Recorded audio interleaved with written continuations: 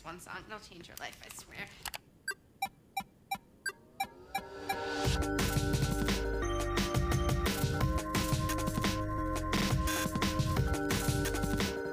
Hello, welcome to the femcels Filmcast.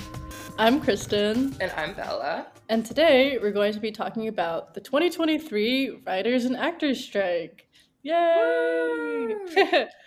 Yeah, so we're taking a bit of a detour from our current season, and in this special episode we'll be talking about the history of the Writers Guild and the Screen Actors Guild, as well as past negotiations and deals between the unions and the studios. And then for the most exciting part of our episode, we're going to have our very first interview with Jonathan Fernandez. He is an American writer and producer and also a member of the WGA. He served on the board of directors for 6 years now and worked on the negotiating committee in 2011, 2014, and 2018. And he has a featured interview in the documentary Pencils Down, The 100 Days of the Writers Guild Strike.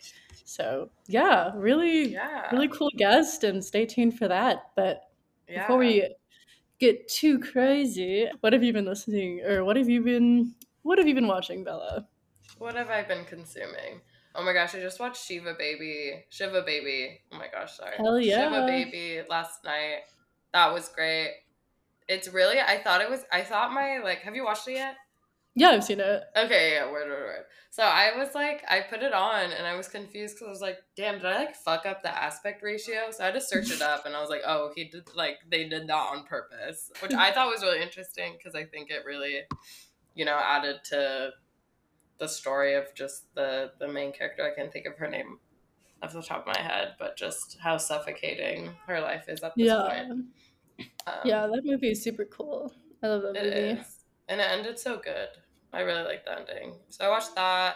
I've been reading a lot. I finished ContraPoint's newest video essay about, it's called the witch trials of J.K. Rowling. I talked about this in the last episode, but I'm bringing it up again. I thought it was really interesting. I think she's such a, I don't know, I think the TERF community is so, I don't want to say interesting, but it is interesting to learn how they, have developed their rhetoric against, trans women, and specifically trans women, which is just, so I watched that. TERFism is weird. It's weird. I did an article about it for Outright, and I don't know, when I was doing my research, I was just kind of sad because I think a lot of their anger and exclusion is just coming from a place of that seems deep trauma of being of worried about being abused or being feeling unsafe in the presence of men or whatever, but they're totally displacing that fear. And then also I don't know, on top of that, I felt a lot of their arguments were, okay, if you give them rights, there's not going to be enough rights for the rest of us. And it's that's probably not how we should be viewing this. I think the the eventual future we want is rights for all. So let's go into it with that goal in mind, I guess. I just don't know. It's such a limiting mindset, and ContraPoints brings that up too. She says so this kind of transphobia ends up just kind of becoming a structure of the right-wing movement, which is so interesting as if you're are calling yourself a feminist, maybe you should reflect of what politics you're aligning with. But yeah, she's basically what you said, they're taking their fear and rage towards familiar men, because you're going to be abused by the patriarchy is by men that but then you're displacing that towards kind of this unfamiliar outsider, which is just tends to be trans men and especially trans women, which is just it's sad. And I feel we'd all just be happier if we didn't limit our view of gender and sexuality, and we were just allowed to explore how we want to explore and be who you are. Literally be who you are. Yeah, it's sad. Controversial take, I guess. No, literally. Keep that to yourself, Bella. Yeah, that sounds like a good spread of videos. What have you been consuming lately?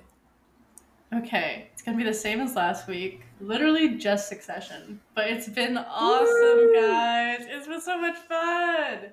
Yeah, I just like watch it at the end of my day. You watch 2 episodes, so I guess that's just like 2 hours. It's basically like watching a movie every night. And yeah, it's so good. I'm partway through season 2. And yeah, it's cool. I love Shiv so much. Shiv apologist until the day I die. I love her. She can do nothing wrong, you know, like polyamorous queen and cuckolding slay. Yeah. She's the modern woman we're looking for. Anyways, and Kendall, I know he's like not like the best person, but like I just want to swaddle him in a bunch of blankets so he never makes any mistakes again.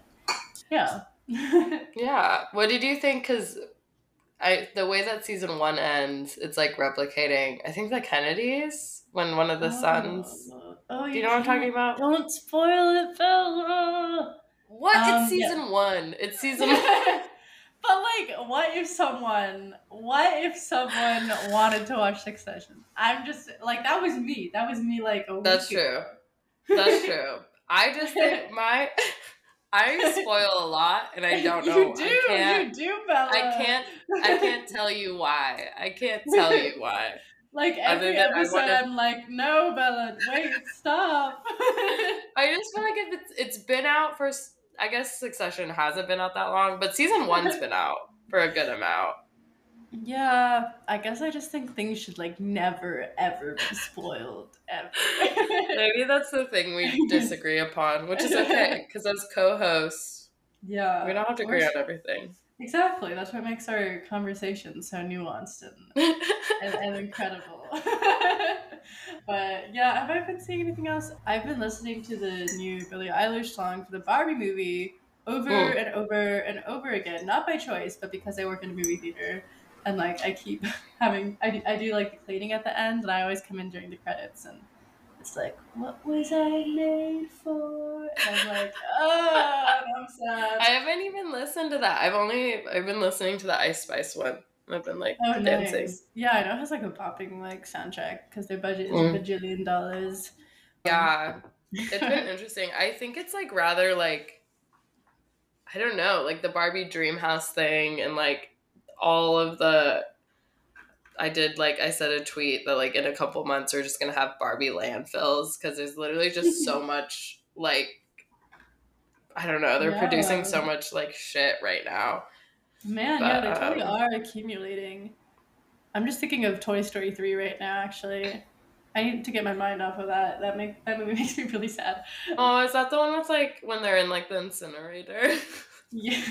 Spoiler alert. No, I'm okay. That one's fun. Fuck off.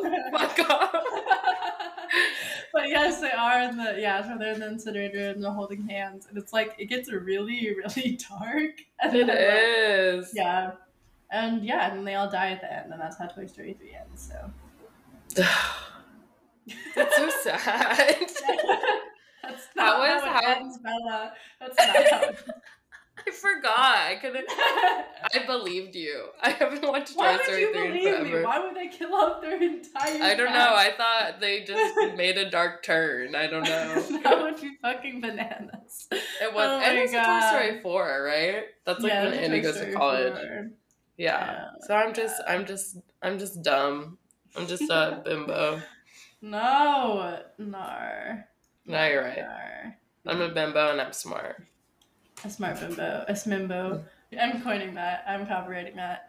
Go for it. Yeah. And then, I really want to see this next week. Like, I want to see Past Lives in Asteroid City while they're still in my theater. Yeah. Gotta use those free tickets up. And then I want to see... They're gonna bring theater camp to my theater soon. Oh, fuck yeah. I want to see it so bad. Kristen, we should go watch theater camp together. I've been wanting to watch that. I also need to watch Past Lives in Asteroid City. I can't believe I haven't watched Asteroid City yet. I love Wes Anderson movies. No, it's great. It's like, I'm not on top of this shit, but I know I want to see Past Lives, so it's just it's just been sitting in my Letterboxd watch list. But yeah, literally. I'm not used to or it's been a while since like movie theaters have started to like put out like good movies again. True. What do you mean? You weren't like super pumped for Super Mario Bros. And John Wick, whatever the fuck? John Wick, like 5. Yeah. And like another Mission Impossible. Like, okay. How is Tom Cruise like not dead? I don't know. He's stunting, doing all the stunts. I think it's because of Scientology. It's like he's like he's doing literal like blood rituals and they have like the eternal youth fountain, like the fountain of youth, I feel like.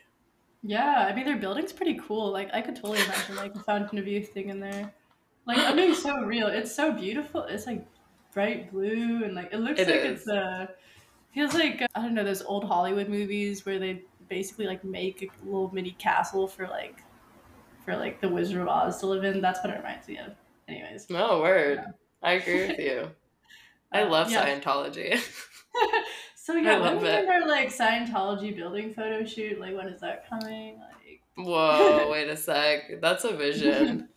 We should network at the Scientology building. Yo! We should. Okay. We're like, where's Tom Cruise? Yeah, hey, hi. Is he available for comment? Yes. We want him on our podcast, actually. No, literally. What do you think about the writer's strike, Tom Cruise? Oh, yeah. Yeah, I guess that's it. That's what I've been enjoying. Heard. So yeah. So now that we've set up our media this past week, it's time to get into the history of unions and labor activism in Hollywood because it's actually a pretty interesting history and there's a lot of different groups to go over it to understand what we're going through today. So yeah, Bella, take it away. Yeah, that was beautiful, Kristen. So basically in the 1930s was when one of the unions, Screen Actors Guild, was founded. It was founded in 1933. Kind of what was going on during this time. We have the Great Depression. No one was getting paid. No one was eating. So a lot of these screen actors were getting salary cuts, and they decided to unionize to have more power against the studios and make sure they were at least getting paid. Also in 1937 was when AFTRA was founded, which is just the American Federation of Television and Radio Artists, which is funny. I love that radio artists are still a thing. But then SAG and AFTRA ended up merging in 2012 to just basically make a bigger union and be able to leverage more power against the studios. And then once we get into the 1950s... Yeah, things are picking up a little bit in terms of labor rights. I think a lot of the early unionizing was a lot about just, healthcare, pension type of stuff, just making sure people had a minimum wage and that type of thing. But as things go forward, a lot of it becomes about this specific phenomenon called residuals. Yes. And what are those things? What are those? What's residuals? I'm so glad you asked, Bella. So basically, if you ever see like a TV rerun of Friends for the 1,000th time, people are getting paid for that whenever there's new stuff being run over and over. So they're basically financial compensations that are paid to actors and like film and TV directors and writers for their work, like TV shows and movies that are just getting shown on network TV. And I guess the main idea is that if Friends is playing or like How I Met Your Mother is playing, that's taking away time from new content that new writers might be getting paid for. And so therefore, that's why there's... Oh my god, the cat is so cute. Sorry, listeners. My cat is screaming at me right now. Let me grab her. No, I love her. Well, now she's just running away. So she's just being a cunt. What's her name? Her name is... Well, she's Toulouse. Her name's Toulouse. She's named after Toulouse from the Aristocats movie. Oh, that's so cute. Yeah, I don't know. She's on my lap now. I don't know if you can see her. She's mega chilling. Oh, okay, I'm going to describe Toulouse for all who cannot see. Yeah. They are brownish, grayish, blackish cat with green eyes and a beautiful face. And really enjoying some head scratches from Bella. Yeah, she's purring. I don't know if you can hear it. She might be kind of annoying this episode because she always meows. I'm house sitting for my sister right now. And so she always yells at my sister when she's working. But we'll continue on. So we were talking about residuals. Yeah. And so basically, when reruns are happening and different movies and TV shows are playing on the air that have already aired before, people are getting paid for that. in 1950, there's this new transition to TV. Television's getting very popular, movie attendance is plummeting, and now that there's a lot of TV reruns, there needs to be residual payments. So at this time in 1952, reruns start to get their payments distributed out to writers and actors, in large part thanks to Ronald Reagan, which is a thing we have to very begrudgingly admit. His first term as president of the Screen Actors Guild ran from 1947 to 1952. And so his early career is a lot actually involved in Hollywood organizing.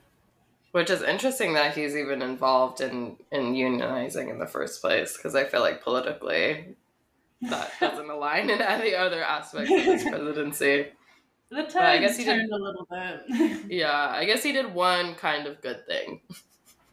Yeah, but like, let's just forget. Let's erase that part. Anyway. Word. Yeah. He was just a pretty face for the front. Yeah. Like, SAG. Yeah, so moving on from the 1950s, now that TV reruns are starting to like generate some more income for people, now in the 1960s we have a writer's strike. This is going to be a writers and actors strike, which lasted 153 days. The main issue was basically the fact that some TV scripts, their residuals, when they were broadcasted in foreign countries, they weren't generating much profit, or they weren't like generating those residuals at all, and they were just cutting corners with that. And then one of the main issues that was also negotiated during this time was the sale of post-1948 films to television, because at this point no one was getting paid for work that was created before that point in time, because there was no unions quite brought up to have a safeguard for this. So the main result of this is actors and writers won salary bumps, they got residual payments for films released to TV, and this is some unrelated, but for the actors and writers, like individual workers, this is very important. They had the establishment of pension, health, and welfare funds. No, I think that's like very important, like in any industry, which is interesting going through this history, because it is, as much as it is about like filmmaking and specifically the entertainment industry, it also just shows like how workers are very undervalued in society and the kind of things that, you know, the working class has to advocate for, as far as just like basic healthcare and pensions and welfare funds. But I think even throughout throughout this whole history, you'll see kind of the same pattern of writers asking for these very basic things and the studios wanting to give them less and less money. Yeah, exactly. And even so, like in this case, like even though they got the pension, health, and welfare funds, the studios actually didn't really agree fully on the pre-1960 film residuals. They only guaranteed residuals for movies made after 1960. And they had a one-time payout of $2.25 million for movies made between 1948 and 1960. Which, number one, small amount of money. Number two, there were a lot of movies made between 1948 and 1960. Even like for the time, I still think like that was probably like a huge ripoff, I imagine. Oh yeah, I mean, like when I was looking at, you know, this history at the strike at this time, the WGA only got, I think, 1.2% payment of, you know, the residuals that were coming in. So they're getting 1% of like whatever revenue is going actually towards the studio. Yeah. Yeah. And on top of that, like movies made before 1948 didn't get any residuals at all. So I guess the entire film era did not matter. Yeah. Yeah, fuck them. Fuck Charlie Chaplin. Fuck that guy. I think Charlie Chaplin might have been okay. He might have been. He's was like the top of the top. Yeah. Which is also with specifically with WGA and SAG, there's still kind of a hierarchy of the workers that are involved. Like you have, you know, the small population of screenwriters that are getting a lot of money, and then kind of this whole, you know, maybe that's like kind of like the 10%, I guess, if you want to give it a number, and then the rest of the 90% of workers who are like kind of going from paycheck to paycheck. Yeah, exactly. So this was like the first like dual strike with both the writers and actors. And basically they're negotiating with, at this point, the ATFP, which is the Alliance of TV Film Producers. But what we're gonna encounter a lot more in this episode is actually the group AMPTP, which is the Alliance of Motion Picture and Television Producers. And so basically they're the link between all the workers and then all the studios. And yeah, there's gonna be like some negotiation, but basically if this were like a Hollywood movie, they'd kind of be the big bad guy, just like clutching money bags to their chest. Not to oversimplify it, but yeah, there's a lot of downplaying of bargaining going forward. Oh, totally. I can just imagine the political cartoons.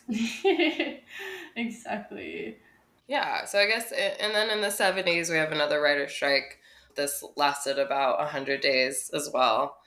But so there were still more salary hikes and guaranteed residual pay for things, movies on cassette and pay TV, which is also another kind of pattern that's happening is as you know, technology's evolving, and then how, you know, the entertainment industry is transitioning to kind of catch up with that. Often the workers are kind of like left in the dust of like, you know, what does this mean to start having home releases and to start having, and then when we get to 2023, it's like, what does it mean to have streaming services, and how are the workers involved in that? But yeah, anyways, in the 70s, it was still, they were able to get more salary hikes. At this point, the work was not halted for the entire 16 weeks. There were still independent producers who at that time were controlling about like 50% of the TV that was being produced. And so they signed new contracts with the workers and thus were allowed to get back to work. In the 1980s, things begin to heat up again. While that Ronald Reagan is president, it's a really strange turn of events. Time is a circle. We live in a loop. And then 1980, there's an actor's strike, which lasts 77 days. And then in 1981, there's a writer's strike, which lasts 96 days. And the key issue here was with the fast-growing home video and TV markets. So now that there's a lot of cassettes being sold, actors and writers obviously want a portion of the revenue that's being made from this huge home video market. The result of this is that there's a new contract that allows writers two formulas for calculating their residuals, especially when they're calculated for foreign countries. So there's the existing formula, which is $4,400 maximum for a 1-hour show, and the new formula is 1.2% of the producer's foreign sales. So if it's a smash hit in like Germany, you're going to get a lot more money. And also domestic residuals are also adjusted to a sliding scale that helps. That's directly linked to the show's performance. Yeah. I guess so. Sliding scale, instead of getting like you'll get like whatever much money for this episode, it ends up being like depending on actually how much that, you know, film or TV is getting. I think there's still a baseline of like, okay, it's an hour, $4,400, like even if it flops, but if it does really well, you could earn like a lot more money for an episode. Beautiful. Yeah. Interesting note is that at the same time, SAG-AFTRA and the American Federation of Musicians all went on strike, also during kind of this 1980s boom. Actors ended up winning the industry's first pay TV concessions, but the musicians did not get anything, despite striking for 167 days. Yeah. Yeah, but 1980s are not over. There's still the 1988 writer's strike, which is 154 days. The key issue here was, once again, TV shows that are being sold to like foreign markets, so they want to make sure they're getting money for their TV shows being distributed around the world. And the main result is that writers got more creative control over their scripts, and they could reacquire original screenplays, their salary increased, and even though they weren't as successful with negotiating the foreign market residuals, they did have these other wins. And then once we get into the early 2000s, we have the 2007 writer's strike, and this is what our guest Jonathan Fernandez was actually very involved during this time. So key issues in 2007 for the writers were, again, compensation, including residual payments, and how, at this point, how shows and movies were being distributed digitally. So at this point, the AMPTP, oh my god, all these fucking acronyms. But anyways, the AMPTP had called for an end to the current residual payments due now to the rise of like online media. And so that is where we get the writers protesting in response for higher residuals. So the main result that the writers were able to get compensation for the ad-supported streaming programs, and therefore they increased the residuals for downloaded shows and movies. This had about a $2 billion impact on the California economy and is often credited with sending programming further into reality television clutches. Because at this point, you don't have to hire writers. You also don't have to hire screen actors. So it's a lot easier to deal with. And it's not like reality TV stars are unionizing, which maybe they will at some point in the future. Maybe. I've heard I've heard there's like people have been discussing bringing them into the fold, like one of like as the union. Oh, how interesting. Yeah, but it is interesting how it popped up mainly kind of as like a scab union busting type of effort. Oh, interesting. Okay, so then now, we get up to where we are now. This is the first dual strike since 1960 between, the Writers Guild and the Screen Actors Guild. In about March is when the Writers Guild negotiations began. They published this report called Writers Are Not Keeping Up. And they're basically just like talking about now the transition to streaming and how now there's still pay cuts and worse working conditions, which I'm sure is probably also like has to do with COVID, the pandemic.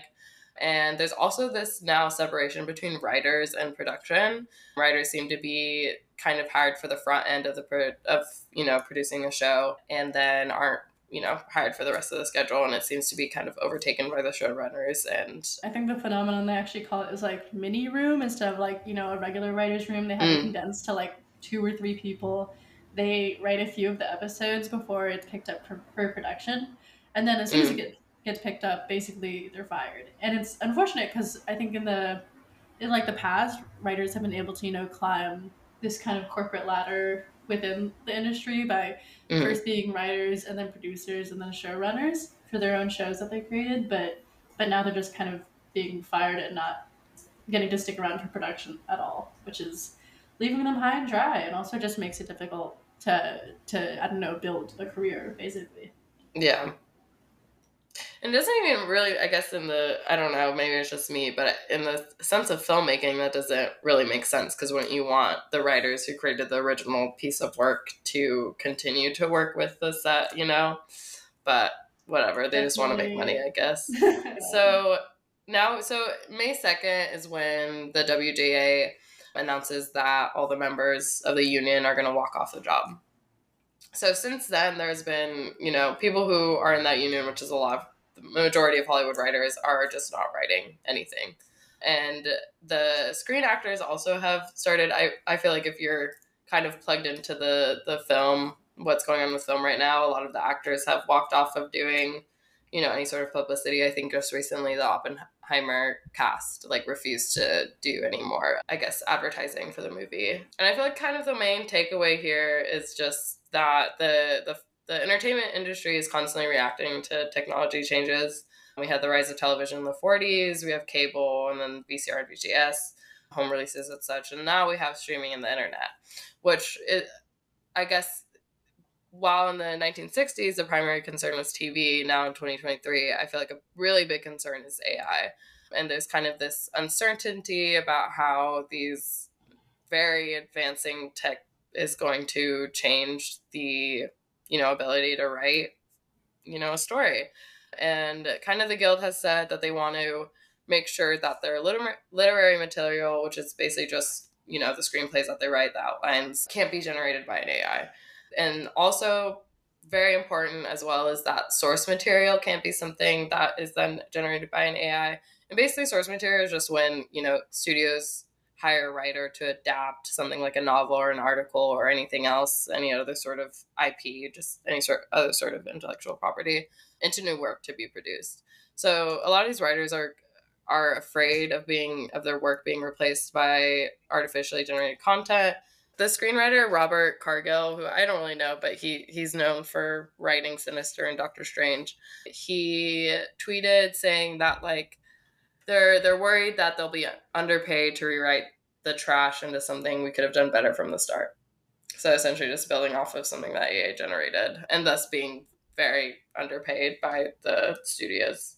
They're basically just like worried on both ends that AI is going to compromise like the workflow of being a writer, and also just like make writers incredibly expendable, just like treating their labor is not very important. I think I saw the quote just like in the WGA's letter when they decided to strike, and they're frustrated that the AMPTP has kind of forced writers into a position where they're now in this like gig based economy where they're being paid as contractors basically to come in, help out a script really fast, and have like zero benefits, zero support, and no job security just because they're another cog in the process of production rather than a writer who was held on in the writer's room.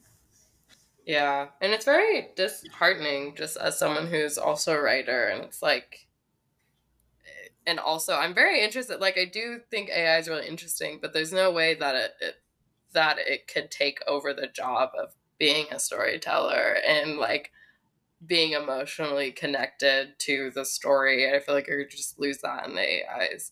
So it's really interesting. I feel like it's definitely just, you see the focus of these studios being way more on building off what's going to be, you know, economically like prosperous, because they're thinking like, now we can just pump out show after show. But it very much lowers the quality of the kind of entertainment that we're getting. Yeah, definitely. And undervaluing the work that goes into that. Sorry, continue. Yeah. Oh, no, you're good. I don't think that like AI is going to like start writing all scripts all the time, but I do think what it kind of enables studios to do, at least from my perspective, is just like, cut corners as much as possible and just like make being a writer a less stable job in general. Yeah, exactly. And it's been really interesting to see, you know, kind of the back and forth of this and be a part of the history. I saw a tweet recently that showed whatever, I think this was last week, showed, you know, the deal points that the Screen Actors Guild had released and then the AMPT's response to that. And one of the things that really stuck with me, that they rejected certain proposals, including meal breaks and rest periods, like, you know, that would be insured by workers, but then the AMPT were like, rejected. Like, why? I don't even understand the like thinking behind that. Yeah, can't they put like a little like ... symbol at least? Like, we're thinking about your rights at least. Like, dang, people do need to eat. It's like, so this is like basic like union stuff. Oh, it is basic union stuff, right. Which is, you know, Kristen, what does it mean exactly to be on strike, especially as a screenwriter, as a actor? Yeah, I mean, it basically, as a writer, it means you're not writing any new scripts for TV shows or movies until the WGA votes to end the strike. I think there's a few people who are exempt from this. There's members of the WGA who work in broadcast TV, so like basically not the streaming stuff, radio, streaming news, online media, nonfiction podcasts, nonfiction TV, and they get to stay on their jobs because it's not like specifically involved in the streaming wars that are going on. And so that's to do with the writers. Screen actors basically are not acting in new projects. And basically what that means on top of everything is just Hollywood is frozen. They can't develop any new shut projects. Down. Yeah, studios aren't getting any new pitches for new ideas and new shows unless people are being scabs. And regardless, if they do get that project greenlit, they don't have any union actors to perform. So Hollywood is at a standstill. And we're going to talk to Jonathan Fernandez in a second just to learn all about what's going on the ground floor of the strike and what is the future looking like for the strike. Hey, femcel from the future here, coming to tell you that the audio is a bit different than usual in this next section. You might hear an echo for around the next 5 minutes, and towards the end of the episode, looks like there might have just been a technical issue with the internet, but we really hope you keep listening since we're about to learn a lot. Bye! Hello. As we mentioned earlier in the podcast, we were going to do an interview with Jonathan Fernandez. Once again, he's an American writer and producer. He's a member of the Writers Guild. He was on the negotiating committee in 2011, 2014, and 2018. And he's also served on the WGA board of directors for about 6 years. Yeah, so we're really grateful that you agreed to talk to us. But I guess first, like how me and Kristen really like to start the podcast is talk about, the movies or the books or whatever we've been, reading and listening to lately. And then also if you want to just give like a quick introduction about yourself. Yeah, hi. So great to be here. I started my career working for Roger Corman, the low-budget producer who ended up writing and producing films for him, and then worked for Dino De Laurentiis, who has produced over 500 movies. I produced the film Breakdown with Kurt Russell and Kathleen Quinlan, and then started off as a professional writer. And I've been in the Writers Guild now for over 25 years. And I've been watching lots of great shows.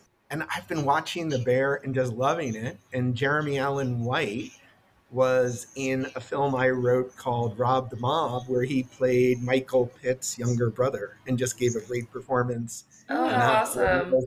Yeah, so one of those little performances, small performances, little performances, but he had a small role and just really brought his scenes to life. And what an amazing job he's doing now in The Bear. Oh, that's so cool. And I loved The Bear too. Did you finish season 2? I did not, so please no spoilers. But no spoilers. Apparently, I'm really bad about spoilers. You're the worst about spoilers. I just like talking about it. It's so fun to talk about what I know. But yeah, so yeah. But okay, awesome. Well, thank you for letting us know. How did you end up becoming involved in the film industry? Like, did you study when you were in college?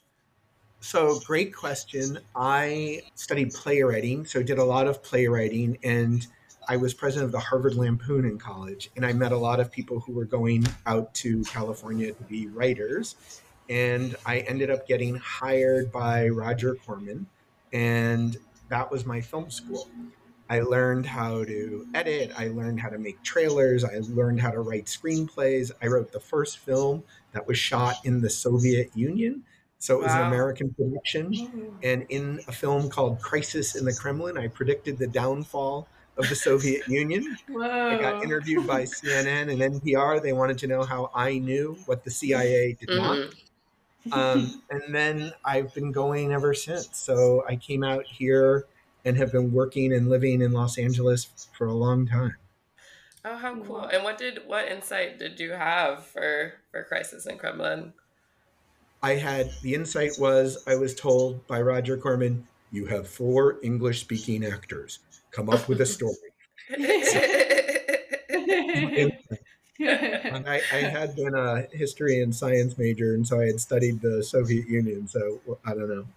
Maybe I put that to use. I have no idea. But it really was limitations are a great way to force you to be creative. So, that was a lot of fun. When did you join the Writers Guild?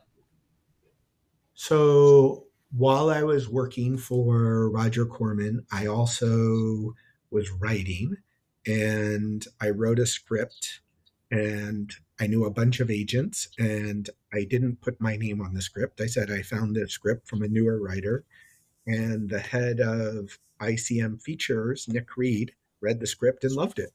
So that was how I got my first agent. And that was the start. So it was 1997. So a long time. That's awesome. So cool. Oh my gosh. That's so sneaky. You didn't put your name on it. Well, I didn't want to put the pressure on him that, true. that he would have to say, I hate your script. And so. Oh no, that's smart. No, I'm just imagining it as in like a scenario where it's like, oh yeah, like my friend really likes you. My friend has a crush on you, but who's the friend? Yeah, because I didn't want him to say that, my script was ugly and was never gonna, Oh no, that's my baby. That's my script. Yeah, exactly. I want you to think my child is beautiful. So. But it wasn't like, that was the first script that I got an agent with, but it was not the first script I wrote. So that's what readers or listeners really need to focus on, which is, what I think people don't get, the difference between an amateur writer and a professional writer, is the professional writer knows how many rewrites you need to do. So amateur writers think, oh, if I just get 120 pages down, then that's a script and we're good. But I've worked with, you know, Oscar-winning screenwriters, and everyone's first draft is a first draft, and there's a reason why they call it a shitty first draft. It is a shitty first draft. Now you got to do the second draft and the third draft and the 10th draft. And when I say draft, people also think that I'm talking about, oh, we're going to change a line here or there. But you need to really rethink it, and what characters are working and how is your structure working. And you know what? My end of Act 2 is not coming together. And the reason why my script is only 60 pages long is because I don't have a B plot or a C plot. And it's okay to have a bad first draft. Embrace your bad first draft, but just know that the way you're going to have to do it next is you're going to have to write a second, third, fourth draft. And I mean tearing it down, tearing it down to the studs, and that's what's going to make it good. You're not going to write a good first draft. Your first draft's going to be bad. And the sooner you embrace that, and the sooner you say, okay, I got to go to a second draft and a third draft and a fourth draft, then you're going to start getting somewhere. I've also heard that if you're like partnered with a major studio, you sell your script to a major studio, sometimes they pass your script to other writers to just like totally rework and revise. Is that a common practice? Have you experienced that? So the short answer is yes. Once you sell your script, you may be hired for a first draft or a polish or a rewrite, but after that, it's theirs. And I have for many years been an arbitrator. So in other words, one of the other amazing powers that the Writers Guild has is our members determine credits. So if I'm an arbitrator, I'll read from draft 1 all the way to draft 17, but there can be 17 writers on a script, and who deserves the writing credit for that? So when you gave it to an agent, are they then the ones who passes it on to a studio? Like, what is their role in that process? So I was a little different in that I was working in production. So I was, in charge of production for Dino De Laurentiis. So I was reading scripts. I knew most of the major agents, so I personally had access to them. But people often ask me, Jonathan, how does one get an agent? And the answer I always say is go sell your script, right? In other words, if you sell something, if you find somebody who wants your script and they say, I want to buy this, it's very easy to find someone who will take 10% of what you've earned. So it's really not a big deal. The bigger deal is find someone who wants to make your movie, right? And you say, well, I don't know anyone. And the answer is you're at UCLA and your friends are all going to be the assistants next year to agents and producers and all of those different people. And all of those people have one goal, which is find a great script, right? And so that's your job. Can you get a job as a writer's assistant? Can you get a job as a PA on set? Can you get a job as the caterer? Any of those things are going to get you access to people who will hire you, either as a writer's assistant or in a writer's room or wherever you can find that opportunity. And then once you've done that, once you've sold something, once you've gotten hired, then it's not hard to find someone who wants to take 10% of what you've earned. Yeah, it's interesting as I've kind of gotten more interested or I guess more serious about working in film. You can kind of create your own path into it with how the industry is made. Yeah. And you guys, you're in college right now. One of the great things about being at a place like UCLA is go put on a show. They've got stages. Go get a stage. Go get a stage. Write your own play or put on someone else's one-act play. Work with actors. See how that goes. Go do that. Then go make a short film. All of those are experiences you can do when you are in college. You will have access in a way that once you graduate, it's going to be harder to find that stage. Now, you can still find a stage, in a church basement, but you at UCLA or any college or university, they have those stages. Go use them. Go put on a play. You're going to have actors. There's so many wonderful actors. And never, ever forget that it's the directors, right, that create the stars, right? Dino De Laurentiis would always talk about why there were so many Italian movie stars in the 50s and 60s. And the answer is because there was Fellini directing them, because there was De Sica directing them. So all of those people created the stars, Martin Scorsese, any of those great directors, Spike Lee, there's a reason they create a kind of company that they work with, a company of actors.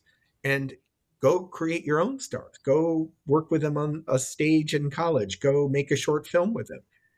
You'll see it as soon as I see these student films at AFI every year, and every year there's one person you go, wow, that person has it. It's just this star quality.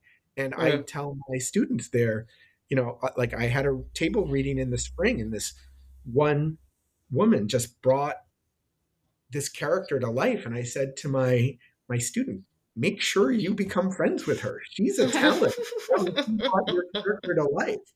But it happens by not being, stuck in a room. It happens by being in the world, by being the director, the writer, the producer, all of those different roles that are things that you all can do now. Yeah, I definitely agree. UCLA has been probably the best resource so far in my life. Just like getting on campus and realizing how many people want to create projects and would be down to like make anything. I don't know. I met Bella in this magazine on campus, and then I was like, oh my God, wait, this person would be a great podcast host, but I don't really know them that well. And I literally asked Bella anyways, and they said yes. So yeah, it's well, that's exactly it. Just jump in, go make your short film, go produce and write and direct your stage play. But that experience you can get in college in a way that access is so great. So I think we should let's start getting into the 2008 writers' strike. Do you want to talk a little bit about what that experience was for you, and how did you get involved?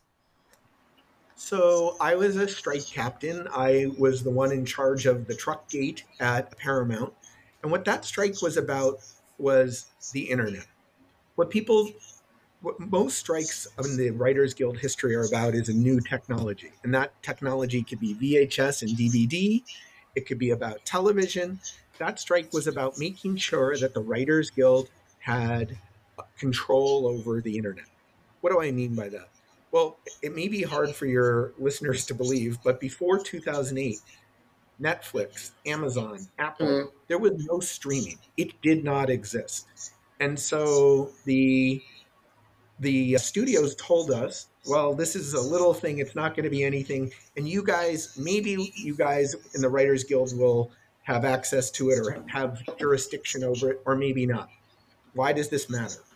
Well, as a member of the Writers Guild, I get health insurance, I get a pension, and I get residuals, right? So all of that happens because the Writers Guild has control over it. Well, there are other areas like daytime animation that the Writers Guild doesn't have control over, which means that those writers don't get the same kind of protections. So we wanted to make sure that the internet, i.e. streaming, would be covered by our Writers Guild contract. And so that was what the strike was about. And the proof that it was a big deal was the day after the strike ended was the day Hulu started. So It was a big, big deal. So Netflix, Amazon, Hulu, none of these streamers would be covered unless they were covered by a WGA contract. Now, why does a WGA contract matter? Well, let's say you go make your low-budget film, and let's say HBO picks it up. Well, you would assume you get residuals for that. Well, unless your film was written under a WGA contract, you're not getting anything. So that's why even if you make a low-budget film, you should reach out to the Writers Guild, and they will tell you how to cover your film, even if it's low budget. I have met people through my work as a volunteer for the Guild over the years who've made low-budget films that have gone on to gross literally hundreds of millions of dollars, and they've made not a penny in residuals. Those protections, the residuals, the healthcare, the pensions, and those are things that we have fought for collectively over the years, and that we have won by sticking together. I also know that as a part of the WGA, you did at some point were kind of a part of the 7,000 or so writers who ended up firing their agents as a stand against the ATA. So what was that? In what process of negotiation was that involved? We have a contract. The Writers Guild has a contract with the studios, the AMPTP, and that's who we're on strike against now. We also have a contract with the agencies. So we set up rules of what agents can and cannot do. And that contract with the agents had not been changed, nearly 40 years. And so we wanted to sit down and renegotiate that contract. And in the 40 years, the agents had created this thing called a package. And so you think of a package and you think like, well, that's great. Like they're going to put a writer, a director, a movie star all together, and they're going to create this package, right? And that's what you hope your agents will do. Great. Well, what it had come to be was that the agents for doing that started taking a fee. Okay. And so in you think like, okay, well, they're going to take a fee. They deserve a fee. Well, what ended up happening was a lot of times the writer who created this may have gotten fired, right? And so what they would do is they would say it's actually more important to the agency, the package, than the earnings of any individual writer, because they were taking a producing fee of the entire budget. Okay, so they were taking a producing fee of the entire budget of a television show. And the writer said, actually, that's not great for us because we want you to be negotiating a bigger salary for us as writers. But if you're the producer, you actually want to keep salaries low, right? If you're the producer of a TV show, you want to keep salaries low. Why? Because you want your profits to be higher.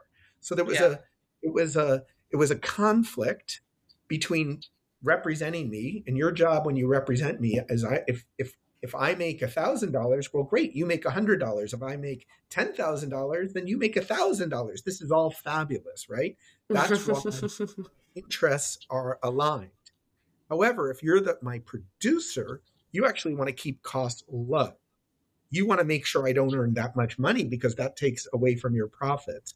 And so that conflict was about packaging. It was about making sure that our agents, that their interests, their values were completely aligned with writers. So that was what that hiring our agents was all about. Yeah, what was the fallout of this movement, and what were the results? The results were the Writers Guild got rid of packaging. So now my agent can no longer be my producer. My agent can no longer take a fee. So the only way my agent makes money is by negotiating a contract on my behalf. So I want my agent to be fighting for every dollar, every penny that they can get from me. And it works out well for them because if they get me an extra $100, well, guess what? They get an extra 10. So we're in alignment. There's no incentive for them to keep my salary low. So that was in 2019, and now we're all the way up to 2023, and there is an entire new labor activism scene unfolding before our very eyes. We talked a little bit about the 2023 writers and actors strike again, but it would be super interesting to hear about how the 2023 strike kind of differs from like the 2000 strike, which you played a big part in, and what does your role in this strike look like? So my role is really simple. I am just a Writers Guild member walking in circles. So when I took my son, because both my sons came and walked on the picket line with me, and my one son, my younger son, said, well, I get metaphorically we're going to be walking in circles, but what are we really going to be doing? I go, no, it's not a metaphor. We're really walking in circles. So the reason we walked in circles initially was because the Teamsters have a very strong union and they will not cross a picket line. Teamsters don't cross picket lines. And so they were unbelievably supportive of us. And so as long as we had two people out there, the Teamsters agreed that they were not going to cross our picket line. So that's why we have a picket line. Now that the actors are on strike, it shut down every production. You can't have a production without an actor. So now it's kind of like a morale builder for us, and it's to show people that we are unified, and we are. So I'm not in union leadership now. I'm not part of the negotiating committee. I don't have any great secrets to tell you all. The insiders are thinking. I will say that our union has unbelievably strong, honest, capable union leadership. The new chief negotiator is a woman by the name of Ellen Stutzman. She is incredible, Cornell Labor School educated, UCLA Business School educated, and I just have the highest respect for her. And our president is Meredith Steen, and she also is just one of the smartest people I know, and tough and savvy, and just a great, great person who's fighting hard for all of us. So I feel very, very lucky that we have such a strong leadership team, and I feel very lucky that we have such a great negotiating committee and board of directors for the Writers Guild right now.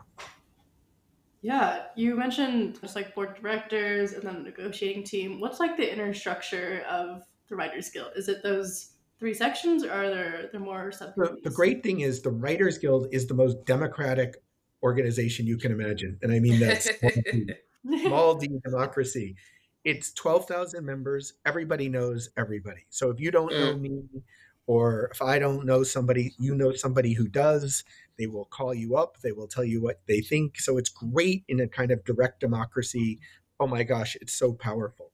So the board of directors is 18 people. 9 are elected every year. And believe it or not, right now in the middle of this strike, half our board of directors is facing elections in September. Our entire leadership, president, vice president, secretary, treasurer, they're all running for re-election right now. And it's great. Like, if membership doesn't support these people who are running our guild, does not support the board, you can vote the bums out. So that's so for us, it's a very powerful democracy. That board of directors then appoints a negotiating committee. And in that negotiating committee will be some of the leadership. There'll be some board members. There'll be the president, vice president, secretary, treasurer.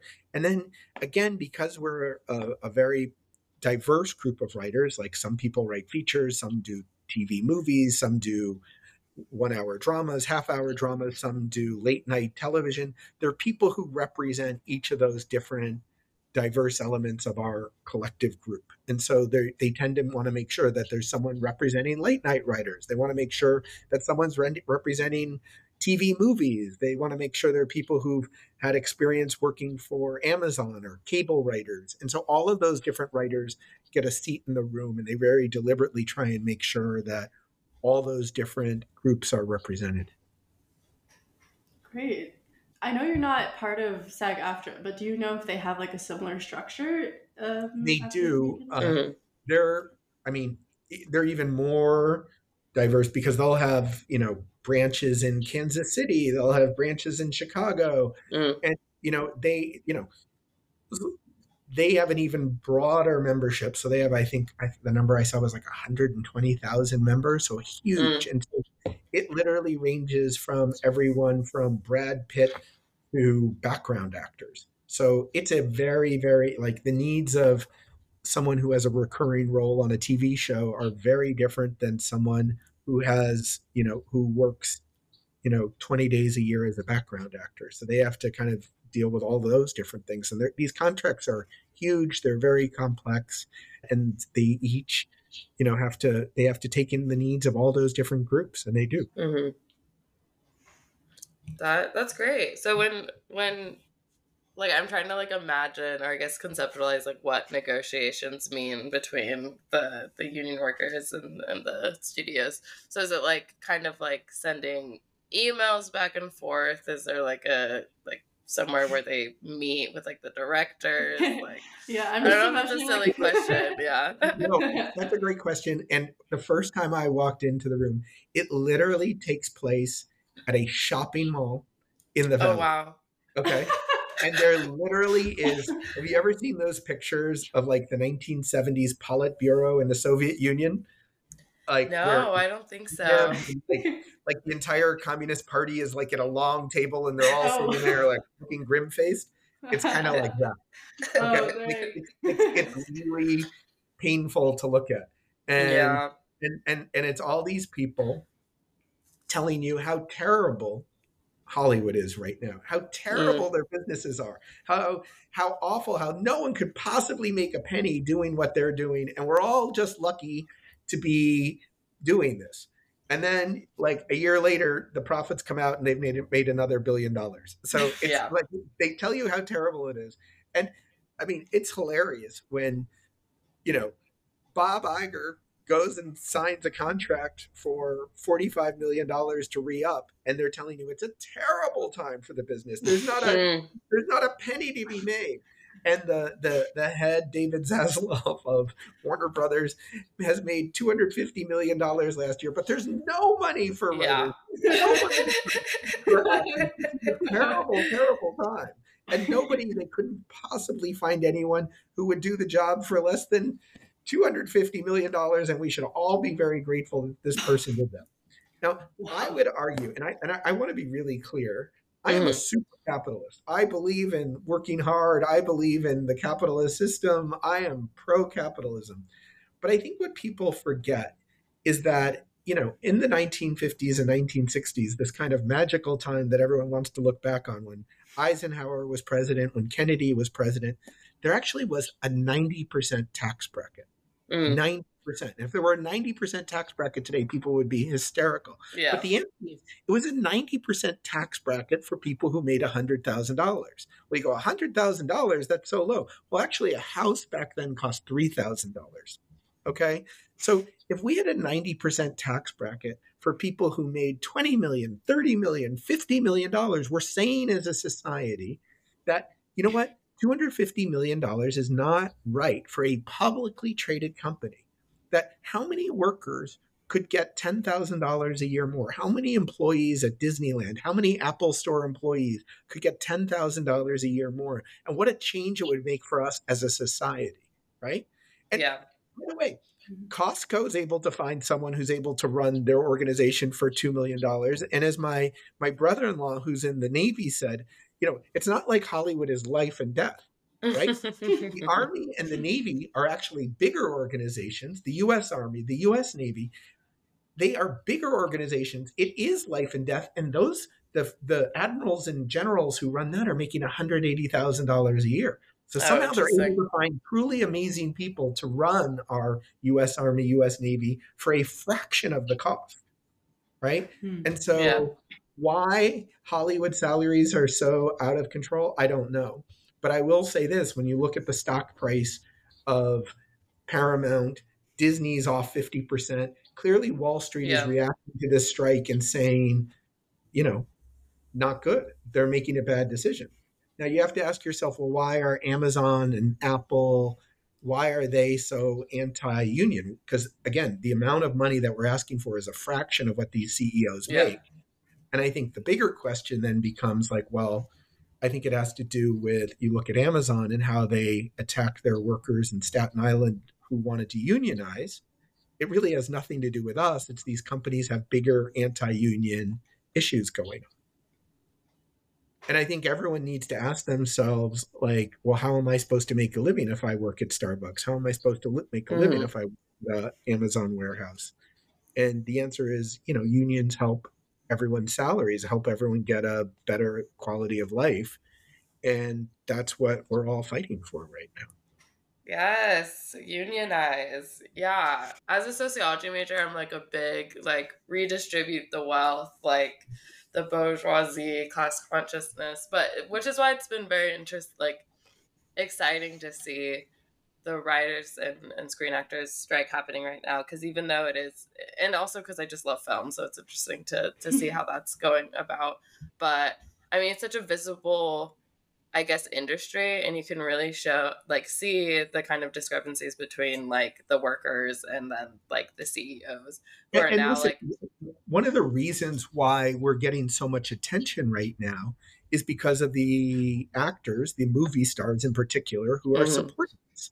In other words, when it's a bunch of writers walking in circles, nobody really cares. But when you see Meryl Streep or when you see Bette Midler or any of these amazing and talented people who are supporting us, suddenly it gets attention. And you look at, if you're working at a Starbucks in Buffalo, you're not getting the same attention that a Hollywood movie star gets. And just the difference I saw between the amount of media attention it was when the Writers Guild was on strike, but as soon as SAG comes out, it explodes. And so I think, it's important for all of us what SAG is doing. And I have to tell you, Fran Drescher is amazing. And if you haven't heard her speech, Google it. She's amazing. She kind of hits at not only what the issues are for us as in Hollywood, but what are the truth and what the issues are for us as American citizens. Yeah, I think a lot of that comes down to the visibility of it all.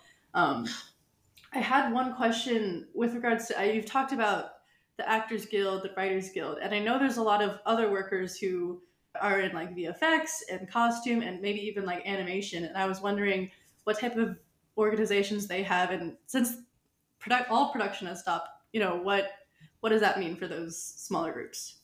Well, the brutal thing is it means that no one's working, no one's earning a paycheck. There is the Entertainment Industry Fund, which are loans for people who are, may need help. So it's brutal. Like I can't say anything else other than not working. And, we work in it's a business where you get a job, you can be unemployed for a year. I've been unemployed for a year. It's brutal to have to organize your finances and go, well, I don't know when I'm going to get my next paycheck. One of the things that was said during this whole negotiation was, oh, we're just going to try and starve you out. Well, I can tell you that my last contract took over 14 months from when I closed to when I was commenced. So we're all set up right now. I've changed my finances to make sure I can survive that. And I mentor young writers. And one of my super successful young mentees, she wrote for big shows you would know. And I said to her, are you okay? Right? I wanted to make sure that she financially was okay. And the answer was she's fine because she's having to work as a copy editor, right? That's how she's paying her rent. So even though she's in the Writers Guild, even though she's written on 2-3 shows that you have definitely heard of, she was not making enough money to work without working as a day job as a copy editor. And so the answer is, we can last forever, right? We can last forever because the answer is people have learned how to make their finances work in an incredibly unstable environment.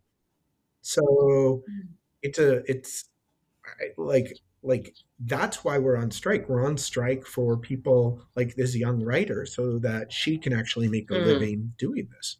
I'm really also I think this has also brought up a lot of concerns about AI, and I know the studios haven't budged probably at all about not including AI, but I know that's a big part of the demands for the writers especially. So I was wondering where kind of maybe just as an individual, how do you see AI coming, being a part of the process in the future?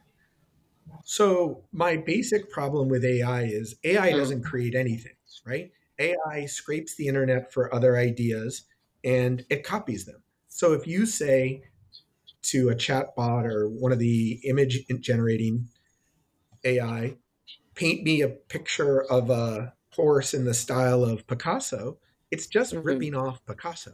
It hasn't created Picasso, right? So it's just a giant plagiarism tool.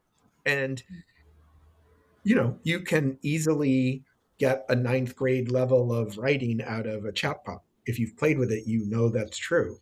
And so it's very easy to say, okay, there's a serial killer who's just been caught on Long Island, right? The Gilgo murders. And you could say, generate me a story about a serial killer on Long Island and do it in the style of Law and Order, right? And so it will write you an outline that I bet is okay, but it's just ripping off existing things and it's creating that. I think it opens them up to massive, going back to where we started, copyright infringement, because you're going to be doing that. And I think that technology is probably here today. So I think it's really important that the Writers Guild fights that. And I think you're going to see AI affecting lots and lots of other industries, whether it's law, medicine, wherever, because, and I think, where do we stand as a society on that? So yeah, I think it's really important that we're fighting that now.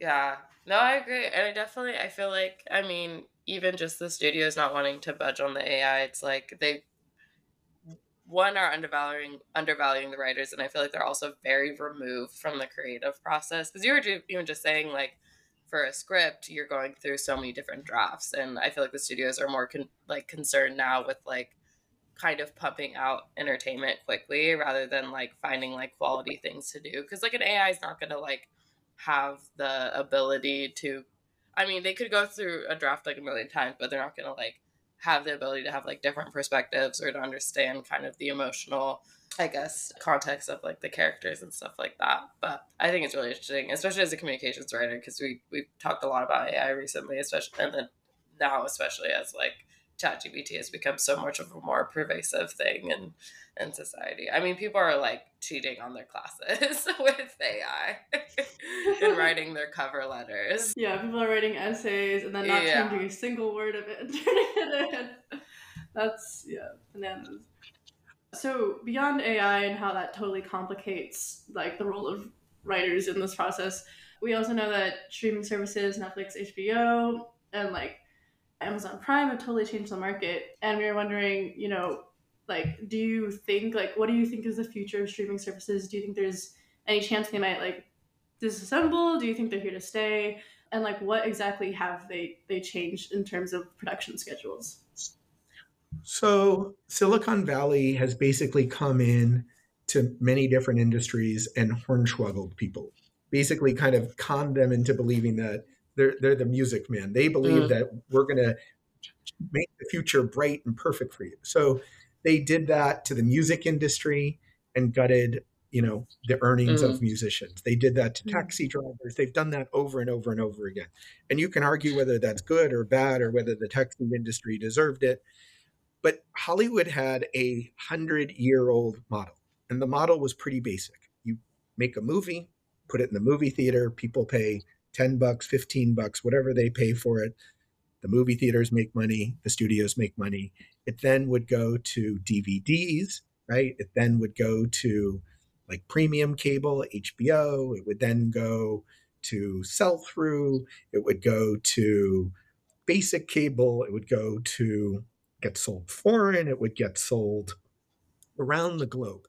Each one of those times, Hollywood made money, right? That was a very good business for the last 100 years. Hollywood did very well. Along comes Silicon Valley, and in particular Netflix, and says, we've got a different thing. We're going to charge everyone $15 a month. And because we're charging $15 a month, you get access to everything. Well, that was Netflix's business model from the beginning. But think about what a deal Disney Plus is. For whatever their current fee is, on Disney Plus, you get access to every Star Wars movie, every Marvel movie, every Pixar movie, most of the Disney movies, and oh, by the way, every episode of The Simpsons, right? And you can share this password with your husband, your wife, your best friend. You can share it with your kids. And your kids, by the way, even though you probably don't know it, they're going to share it with their friends. Okay? This is billions of dollars worth of production. Imagine if Audi or Mercedes-Benz said, yeah, we have billions of dollars of cars, and for $15 a month, you can drive whatever car you want. No, your spouse can also drive a car. Your kids can drive a car. Your kids' friends can drive a car. $15 a month, as much as you want. And by the way, when you're done, just cancel. It's fine. Just stop paying us, give us back the cars. We're all good. How is that a business model? I'm old enough that when my kids were little, I've got a stack of DVDs that I paid $20, $25 for of Pixar movies, of Disney movies, and they're just sitting there. And I paid that for one film. Yeah. Huh. Yeah, that is a wild business model. And like, is it guess what? When you say a wild business model, that's short for it doesn't work. I'm thinking about the AMC stubs when they first had the movie pass, and like you could see like 9 movies a week. I love it. And they like went out of business. Oh man, they crashed so hard in like a month. But yeah, what's the catch? So what are the how does then payment work for streaming services? Like, do writers get anything at all for something being on the stream? You do, but they're very, very small. And the difference was when Warner Brothers made a movie and it sold their product to a network, a television network. It was an arm's length transaction. Again, what do I mean by that? It's the same thing I'm talking about with the agents. Warner Brothers, when it sold a movie to be aired on NBC, wanted to get as much money as they possibly could. It was an arm's length transaction. Therefore, as a writer, we would get a percentage of that. And it was a transaction that was a business transaction that was done with another company that would pay a fair price for it. Netflix, when they buy your movie, it never goes anywhere. It streams around the world. It doesn't get sold, so writers don't get those residuals. Those residuals are what keep us afloat. What allows us to live in Los Angeles. It allows us to make our living doing this in a highly unpredictable industry. By the way, that's true for cinematographers. It's true for costume designers. We have this world-class industry that's ready to go, ready to travel wherever you need us at the drop of a hat. But it works because of those residuals. Mm-hmm. Yeah. So as we're wrapping up the episode, I think a lot of people are wondering how they can support the strike, whether that's from the picket line or at home. Well, the really basic thing you can do is you can cheer us on. We always love people honking as you go by. That's a good thing. The basic thing anytime you see a picket line go up is don't cross it. Whether that's at your supermarket or if you see the maids and all the service people on strike at the hotels, don't cross a picket line. So that would be the biggest things I would say. And then the other thing, if you're so inclined and you have an extra $1 or $2 in your pocket, is the Entertainment Industry Fund. You can Google that, and that's a great charity that supports writers. So those are the big things that I think anyone can do right now. Yeah, I've heard a few people wondering if they should cancel their subscriptions to certain streaming services. Is that also... So the short answer is the Guild's not asking us to do that right now.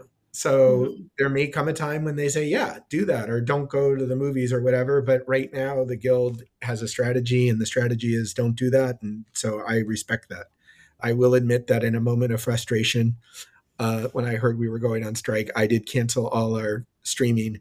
And the answer was nobody in my household seemed to notice. So it was okay. Really? Oh my gosh. You can just return to the stack of 20 DVDs in the closet. Yeah. Well, but we've reinstated, and again, that's not being asked of anybody. So no need to cancel your streaming. What would you say your advice for young filmmakers would be now kind of entering this? I would say my advice for the future is the same advice that Sam Arkoff all those many years ago gave me, which is go make your movie. And I think it's the most exciting time to be a young filmmaker, because with your iPhone, with your laptop, you can go tell any story you want and you can create your own movie stars. And I think this is that time. And so whether you want to show it on TikTok or whether you want to make a feature-length film, there's a space for it. And I think it's never been a more exciting time to be a young filmmaker. So I look forward to seeing all these films in the future. Thank you so much. Yeah. I think that wraps up everything, and I think that's a good place to end.